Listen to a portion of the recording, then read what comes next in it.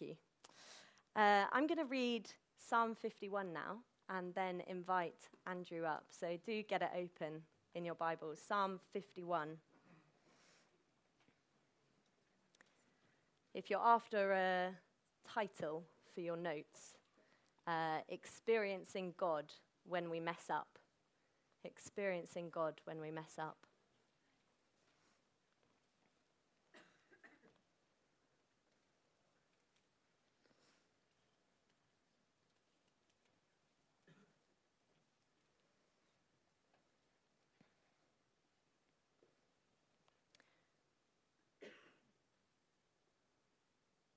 Verse 1. Have mercy on me, O God, according to your unfailing love, according to your great compassion, blot out my transgressions. Wash away all my iniquity and cleanse me from my sin. For I know my transgressions, and my sin is always before me. Against you, you only, have I sinned and done what is evil in your sight. So you are right in your verdict and justified when you judge. Surely I was sinful at birth, sinful from the time my mother conceived me. Yet you desired faithfulness even in the womb. You taught me wisdom in that secret place. Cleanse me with hyssop, and I will be clean. Wash me, and I will be whiter than snow. Let me hear joy and gladness. Let the bones you have crushed rejoice. Hide your face from my sins and blot out all my iniquity. Create in me a pure heart, O God, and renew a steadfast spirit within me. Do not cast me from your presence or take your Holy Spirit from me. Restore to me the joy of your salvation and grant me a willing spirit to sustain me. Then I will teach transgressors your ways, so that sinners will turn back to you. Deliver me from the guilt of bloodshed, O God, you who are God my Savior, and my tongue will sing of your righteousness. Open my lips, Lord, and my mouth will declare your praise. You do not delight in sacrifice, or I would bring it. You do not take pleasure in burnt offerings. My sacrifice, O God, is a broken spirit, a broken and contrite heart. You, God, will not despise. May it please you to prosper Zion, to build up the walls of Jerusalem. Then you will delight in the sacrifices of the righteous, in burnt offerings offered whole. Then bulls will be offered on your altar. Thank you, Lily. It'd be great if we could have that passage open in front of us, Psalm 51. Just to say, as an introduction, 3 of my books are still there. And I've made the decision, if they're not gone by the time I do the talk tomorrow morning, I've decided to be very offended. So please take them away. I mean, even if you just want to toss them in the recycling, that's fine. But I just don't want them to be there. So it would make a happy man very old if you take those books away, please. That would be great. That was deliberate. Okay. Where have we got to so far? We're talking about experiencing God. We looked at Paul. Experiencing God when it's all too much. We looked at Mary Magdalene. Experiencing God when I least expect it. And now we're looking at David. Experiencing God when I've messed up. Let's pray again. Father, we thank you that we have your word in our hands. Please take our lives into your hands and speak into them. And we pray in Jesus' name. Amen. I guess most of us know the backstory to this psalm, and it's written up there anyway for us at the top of the psalm, if you have a look. For the director of music, a psalm of David, when the prophet Nathan came to him after David committed adultery with Bathsheba. So David was the king, and he saw Bathsheba, and he thought, yeah, she's nice. Brought her into the palace, had sex with her. And then he gets the news that Bathsheba's pregnant. So he gets Uriah, who is Bathsheba's wife, sent back from the war. And Uriah comes back and he talks to Uriah and then says to Uriah, before you go back to the war tomorrow, go and spend the night at home. You're here anyway. Because he's thinking, yeah, he'll sleep, he'll have sex with his wife, and then then he'll think that the baby is his. And Uriah says, no, my fellow soldiers are not home, so they can't do that, so I'm not going to do that. And then he goes back to the war the next day, and David sends a message that Uriah should be put in the front row at the next attack, and Uriah gets killed. So David's done three things: adultery, deceit, murder. And God sends the prophet Nathan, and Nathan tells David a story. Do you remember this? There was a rich man who had loads of cattle and sheep and lambs and stuff, and there was a poor man who just had one lamb. And the rich man got a visitor, so he wanted to prepare a meal for his guests. Instead of using one of his own lambs or one of his own animals, the rich man took the one lamb from the poor man, and killed it and used it for the meal. And David is incensed. David says, that's awful. That man deserves to die. And Nathan looks at him and says, you're the man. It's you. And David's world starts falling in because he suddenly realizes, it's been revealed. He's a sinner. And God works in his heart. And God brings David to repentance. And this is the prayer that David prays. And it's great that we've got access to this prayer. And that's why I've called it Experiencing God when I've messed up. This doesn't mean that this psalm is only relevant if you've committed adultery and murder.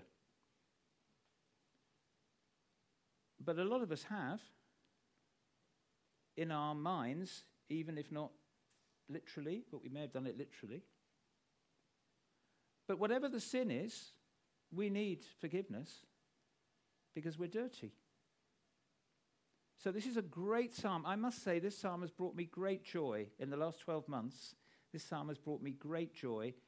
I don't pray the exact words of this psalm. I'm not suggesting you learn the psalm off by heart, although for goodness sake, I'm in a church where some people have learnt the letter to the Galatians off by heart. But the basic sort of facts that come out, the things that come out in this psalm, I think there's things we should pray often. Every day would be great. Because we're all messing up every day. We're all sinning. We're sinners. So let's be open to the Holy Spirit as we look at Psalm 51. Look at the beginning here. You'll see David calling on God, asking God for forgiveness.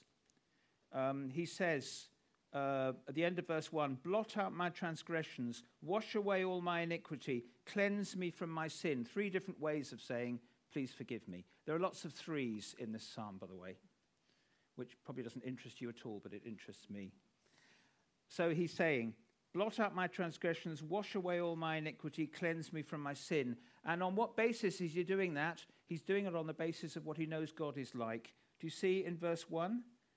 God is merciful, God is loving, and God is compassionate. Yeah? Because God is merciful, loving, and compassionate, please forgive me. Wash me clean from my sin. So this is David calling out to God. It's a psalm asking God for forgiveness. Now, there are 3 main things that David tells God in this psalm, and I think we need to tell God these things often. Firstly, in verses 3 to 6, what I'm like. What I'm like. I need to tell God what I'm like. I'm dirty. Verse 3. I know my transgressions. My sin is always before me. I'm guilty. Against you, you only have I sinned and done what is evil in your sight. That seems very strange. He hadn't just sinned against God. He sinned against Bathsheba and he sinned against Uriah. But this is a Hebrew way of saying, David's not denying that. David's just saying, the person I've sinned against most is God. That's why he says, against you, you only have I sinned. So you are right in your verdict and justified when you judge. And verse 5, I'm rotten. Surely I was sinful at birth, sinful from the time my mother conceived me. That doesn't mean that David's mother had committed adultery. It simply means that David's saying, I didn't become a sinner at some point after my birth. I was born a sinner. Some people are born tennis players. We are all born sinners. Comes naturally to do our own thing, to turn our backs on God, and to behave as if he wasn't there. Doesn't it? So he's saying, I'm dirty, I'm guilty, I'm rotten. That doesn't mean there's only bad in us. Look at verse 6. Yet you desired faithfulness even in the womb, and you taught me wisdom in that secret place. But we are sinners, and we need to admit it. We need to tell God what we're like. Now, I know that you may be sitting there thinking, well, yes, hang on. I don't need to do that. God already knows what I'm like. It's important to tell him, to say it. Hosea, the prophet, says, take words and come back to the Lord. That's Hosea chapter 14, verse 2. Take words, say it. Don't just think I'm a sinner. Tell God. Take words. Hosea chapter 14, verse 2. So that's the first thing, verses 3 to 6. I should tell God what I'm like. It's a great thing. It's a relief to speak these things out, to tell him where we've been selfish, where we've been thoughtless, where we've thought of ourselves and not of others. Whatever it is, what I'm like. Secondly, in verses 7 to 12, we should tell God what we want, what I want. I nearly called this section, verses 7 to 12, what I need. But it's possible to need something and not to want it. So this is what I want. It's telling God what I want. And David asks for three things in verses 7 to 12. The first is forgiveness. Verse 7, cleanse me with hyssop and I shall be clean. Wash me and I shall be whiter than snow. And it's there again in verse 9. Hide your face from my sins and blot out all my iniquity. Notice in verse 7 he says, wash me. He says, first of all, cleanse me. Then he says, wash me. And in verse 9, blot out my iniquity. And those three things, the other way round, came at the end of verse 1 and in verse 2. Blot, wash, and cleanse. Yeah, I think that's interesting. But it doesn't matter if I'm the only one in the room who thinks that. He's asking for forgiveness. He's asking God to forgive him. That's what the whole psalm is about. That's what verses 1 and 2 were about. So the first thing David wants is forgiveness. And we want that. We need it and we want it every day, don't we? Forgiveness. Second thing he wants is joy. Now have a look, please, at verse 8. Let me hear joy and gladness. Let the bones you have crushed rejoice. And it's there at the beginning of verse 12 as well. Restore to me the joy of your salvation. He's asking for joy. Now, why does he ask for joy? I think you'll absolutely resonate with you, and this will make sense to you. You're probably all thinking of the answer anyway. Christians have joy. There's a basic joy in us. We're rejoicing in Jesus. I'm coming to the New Testament now. Yeah? We rejoice in Jesus. We have a basic joy that's there. But if I decide to sin, or if I even accidentally sin, then the joy kind of disappears. I mean, it's especially true if I deliberately choose to sin. So if I say, I'm going to watch internet porn, it's only 15 minutes, it's not a problem, I'm going to watch it. The joy will go, doesn't it? If you choose sin, you lose joy. It's always true, the joy goes. And sometimes I've given myself to a particular sin and I've asked God to forgive me, and I believe he has forgiven me, but I'm still feeling awful afterwards. There's no joy there. And it's because, of course, the Holy Spirit's in my life, because I'm a Christian. Holy Spirit lives in me. He brings joy. That's part of the fruit of the Spirit, love, joy, peace, etc. Galatians 5:22. The joy is there. But when I grieve the Spirit by sinning, then the joy goes. It's logical, isn't it? You look very puzzled. I really think it's logical. That's why Paul says in Ephesians chapter 4, verse 30, don't grieve the Holy Spirit. Don't grieve the Spirit. If we grieve the Spirit who lives in us by choosing sin or giving ourselves to sin, among other things that will happen, we're guilty then, but also we lose our joy. I'm going to quote to you what at the moment is my favorite verse in the Bible. I just think it's stunning. I'm not going to make this into a competition. I'll tell you now where it is. It's in the first letter of Peter, chapter 1, verse 8. And it's about Christians' relationship with Jesus. Though you have not seen him, you love him. And even though you do not see him now, you believe in him and are filled with an inexpressible and glorious joy.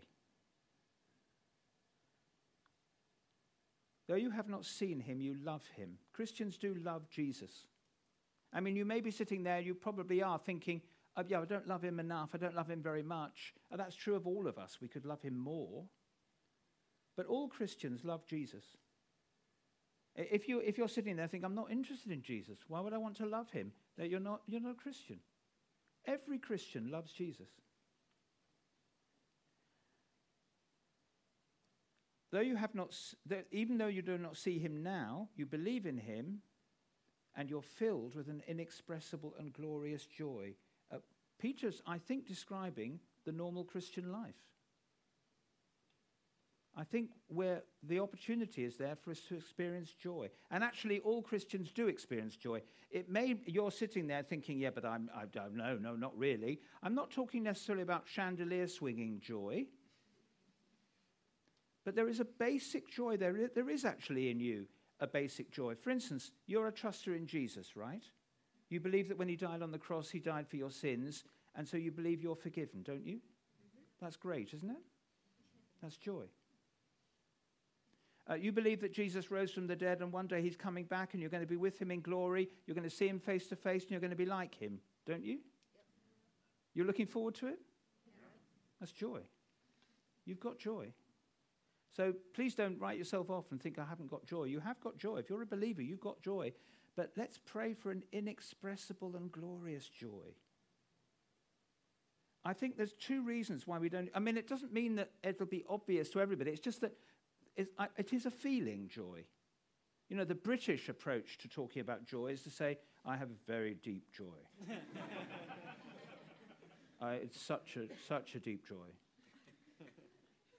that no one could ever guess that I've got it. In fact, it's such a deep joy, I can't even experience it myself because it's so deep. I mean, that's just nonsense. Joy is a feeling. There's two reasons why we don't experience joy. One is sin, and we need to repent, we need to ask for forgiveness. And the other reason is we don't ask for it. I think it's James chapter 4, verse 2 says you don't get because you don't ask. When did you last ask God to give you joy? I bet you hardly ever have. I didn't for years and years and years and years. Ask God for joy. He wants to give you joy. Inexpressible and glorious joy. 1 Peter 1:8. Take that verse to God. It'll express itself in different ways according to your personalities. But God wants us to have joy. So David wants forgiveness, and he wants joy. And the third thing he wants, and you could guess what it's going to be, the third thing. It's obvious what the third thing is going to be. It's power. He's praying for power that he won't do these sins again. So have a look, please, at verse 10. Create in me a pure heart, O God, and renew a steadfast spirit within me. Verse 12, restore to me the joy of your salvation and grant me a willing spirit to sustain me. That's basically asking for power so that he won't give himself to. So the next time he sees somebody like Bathsheba, he won't think, yeah, okay, let's go for it. But he'll have the power to say no to sin. Doesn't that make sense? Forgiveness, joy, and power. It absolutely makes sense. What I forgot to say earlier is the bit of this psalm that we don't need to pray, because we're in the New Testament, in the New Covenant, is the end of verse 11. Do not take your Holy Spirit from me. God will never take his Holy Spirit away from you. The Holy Spirit lives in you, and he lives in you forever. Wow. Hallelujah. So please feel free to don't pray the second half of verse 11, please. So there we are. We've done what I'm like. I'm dirty, I'm guilty, I'm rotten. What I want, forgiveness, joy, and power, it absolutely makes sense. If you just remember these things, you can use it in your prayers without turning up Psalm 51. And the third bit, that's from verse 13 through to the end, is what I'll do. What I'll do. When God's forgiven me, this is what I'll do, says David. 3 things he'll do. Surprise, surprise. The first one is in verse 13. I'll witness. Verse 13. Then I will teach transgressors your ways so that sinners will turn back to you. In other words, David's saying, I'm going to tell other people what God's done for me. But he's forgiven me. He's given me joy. He's given me power. I'm going to tell other people about it. I want to tell other people so they also trust in God. Witness, it's a natural thing to want to do. When you've got good news, you want to share it. It could be that you will tell people the story of how you became a Christian. I'm going to tell you the story about how my mother became a Christian, because I told you about how I became a Christian last night. My mother was one of the most difficult people I ever met, but I think I was one of the most difficult people she ever met. It wasn't all her fault, it was my fault too. And she was really very against my faith. And, yes, belittled it, made fun of it, wouldn't discuss it. It was just nonsense. Stop. And I prayed and prayed and prayed, and for a time thought, I don't see how she'd ever become a Christian. She was so negative. And then I was in Austria, but obviously keeping in touch with home. My father had died by that time. I should perhaps say about that, my father was an atheist, as far as I know, but I don't know what happened to him at the end, whether he came to faith. I'll maybe say something about that if I've got time at the end. But anyway, let's talk about my mother. I gave her, because she wouldn't talk about it, I gave her a little booklet called The Path to Peace by Norman Warren. And it's about Psalm 23, the Lord is my shepherd, which people of my mother's generation know from their childhood. And I gave her this, and it's an evangelistic booklet. It's a gospel book, little book, a tiny thing, for old people, based on Psalm 23. And it talks about the Lord is my shepherd, and then it goes on and explains that Jesus is the good shepherd, and that he died for our sins so we could be forgiven. It's all there. It's wonderful. And I gave her this booklet, and she just said, I was brought up to, if you get a present you don't want, you say thank you and put it in a drawer. But she didn't even do that. She said, But she didn't throw it away. It was just on the shelf. And when I was home from Austria every a few months, I'd be home and I'd see it sometimes in her room and I'd say, oh, here's the booklet. Have you had a chance to read it? No. And I was home one time. By this time, she'd begun to get Alzheimer's. It wasn't, a sudden thing. It's a process. But she'd begun to get Alzheimer's. She was no longer able to live on her own. She was living with my brother and sister-in-law. And I was coming home quite regularly because I didn't know how much longer she'd know me. And when I was home one time, I saw the booklet in her room and I said, oh, here's the booklet. I forgot to say, we told her that she had Alzheimer's. We didn't use the word Alzheimer's, but we told her because she knew there was a problem and we didn't want to lie to her, so we told her. But we said, we love you and we're going to look after you. Anyway, I was home and there was the booklet and I said, oh, here's the booklet. Have you had a chance to read it?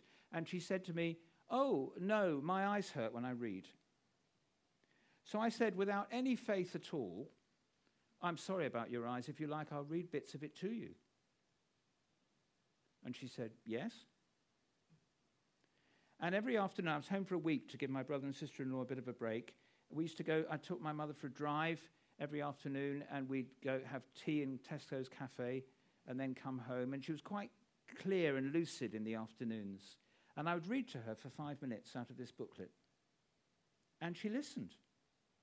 And when I mentioned the name Jesus, she didn't say stop, which she would have done earlier. And in the course of that week, I read pretty well the whole of the booklet. And at the end of the booklet, there is a Revelation 3:20 prayer. Behold, I stand at the door and knock. If anyone hears my voice and open the door, I will come in. And there's a prayer that you can respond to that. And I didn't want to push my mother into anything. She was frail, so I just read her the prayer.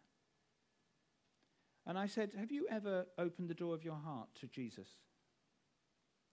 And she said, I pray every day. Well, she'd always said that she prayed every day, but she would never say what she prayed. A friend of mine once said to her, I expect you pray for John and Andrew. John's my brother. And she said, no, they can pray for themselves. So I've no idea what she was praying, if she prayed. My brother thinks it's not true that she prayed, but I don't know. I said, it's great that you pray, but have you ever opened the door of your heart to Jesus?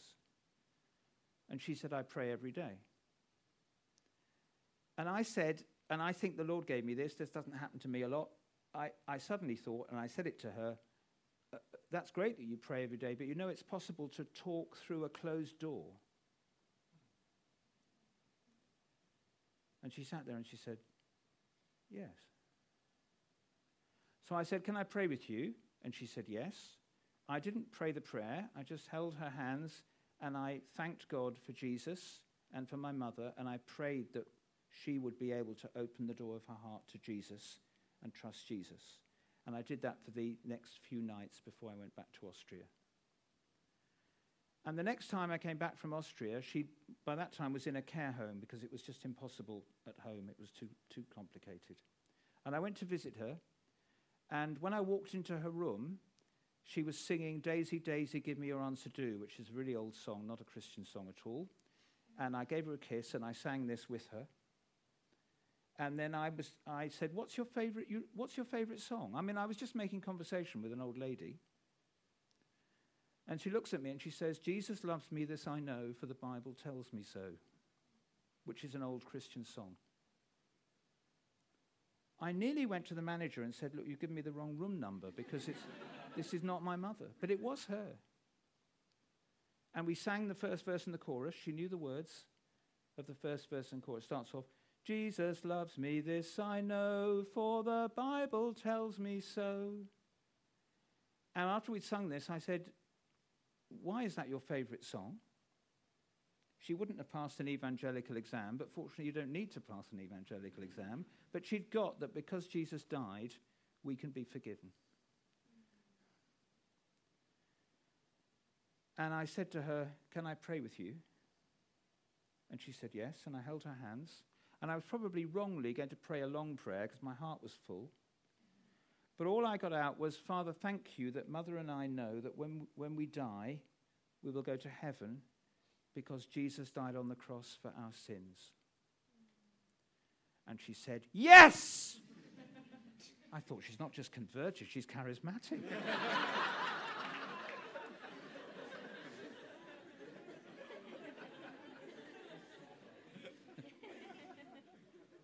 It's one of the biggest miracles of my life. She came to faith. She was trusting in Jesus. She went deeper down into Alzheimer's, but by the end, maybe she knew the gospel and understood the gospel better than I do, because the Holy Spirit was teaching her. I don't know. But she was trusting in Jesus. That's witness, really. It's an example of what God can do. Don't give up praying for people that you love. Just about my father, I've no idea if my father came to faith. He would never talk about the gospel at all. He wasn't angry, but he would just say, I don't want to talk about it. So he would never discuss it. And as far as I know, he didn't know any other believers. I don't know that, but I mean, I wasn't aware that he knew any other Christians. So as I was praying for him, I thought, well, how can I possibly help him? And then the idea came into my mind to ask him to read a book for me. So I found a good gospel book that I thought would appeal to him. And I got this book and I put it in the boot of my car, so it was ready. I couldn't leave it in the house because if Mother found it, this was in her pre-Christian days, she would have been angry. So it was in the boot of my car. The three of us are watching television one evening, and he gets up to go to the loo, so we get to go upstairs. And that's the moment when I suddenly thought, oh, this is the moment, because she won't be around. So I went to the car, got the book out, went upstairs. He was just coming out of the loo, was surprised to see me on the top landing. And I'd always said to people when I was, saying, offer people a gospel book, do it in a relaxed way, otherwise you make them nervous, But I'm standing in front of my own father, and I'm saying, this is a book. And he looked at me and he said, yes. And I said to him, this is a book about the Christian faith. I know you don't agree with my faith, but I know that you love me, and I'd love you to understand my faith, even if you don't agree with it.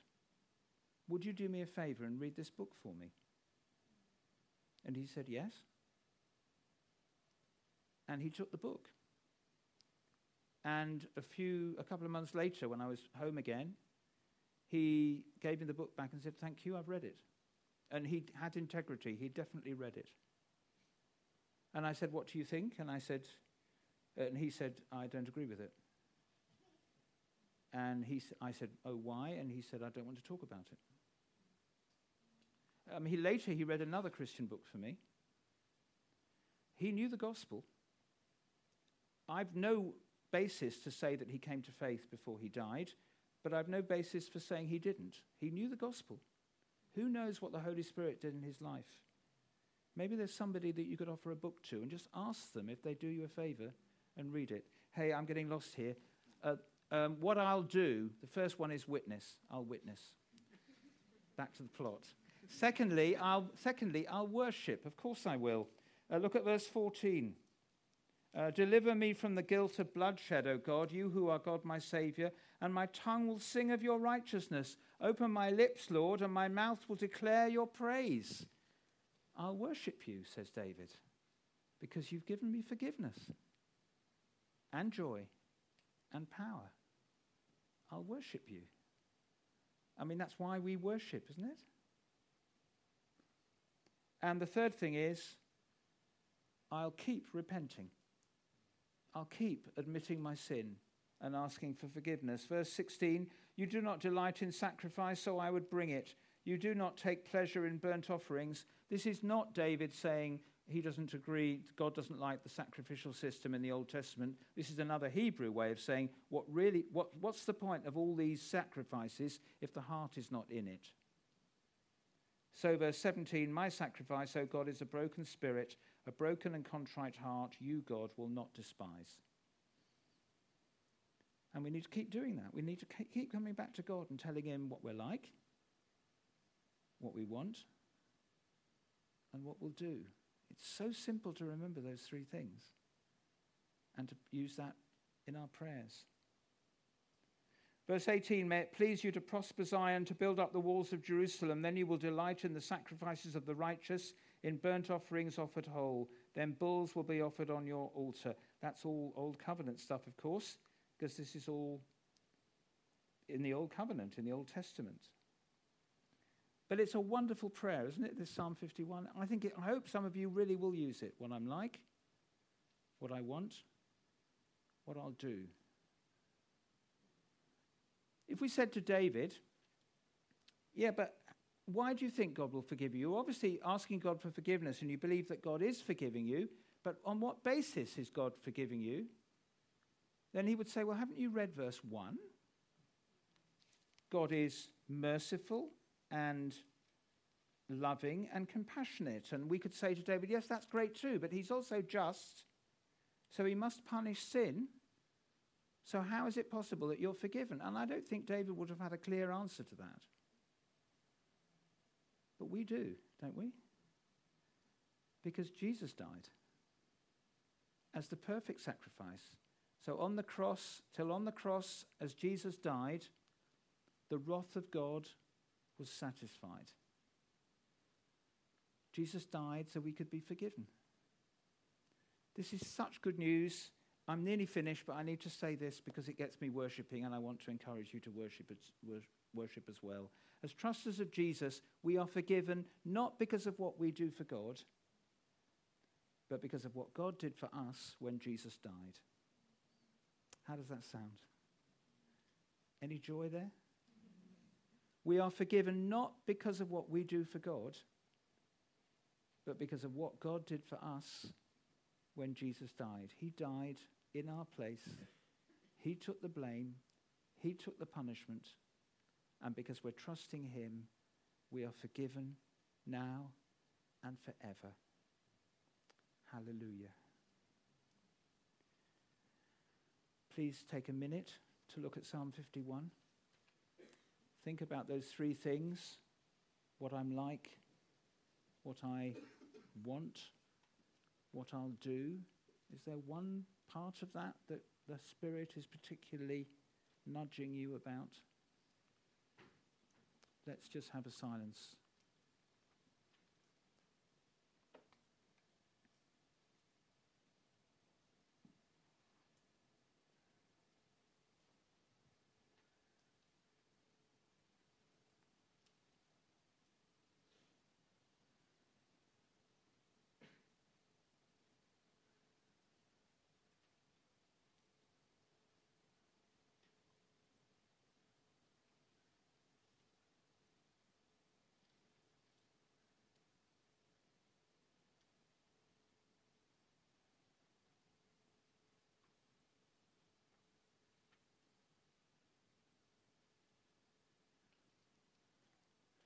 And now please talk to your neighbour about it.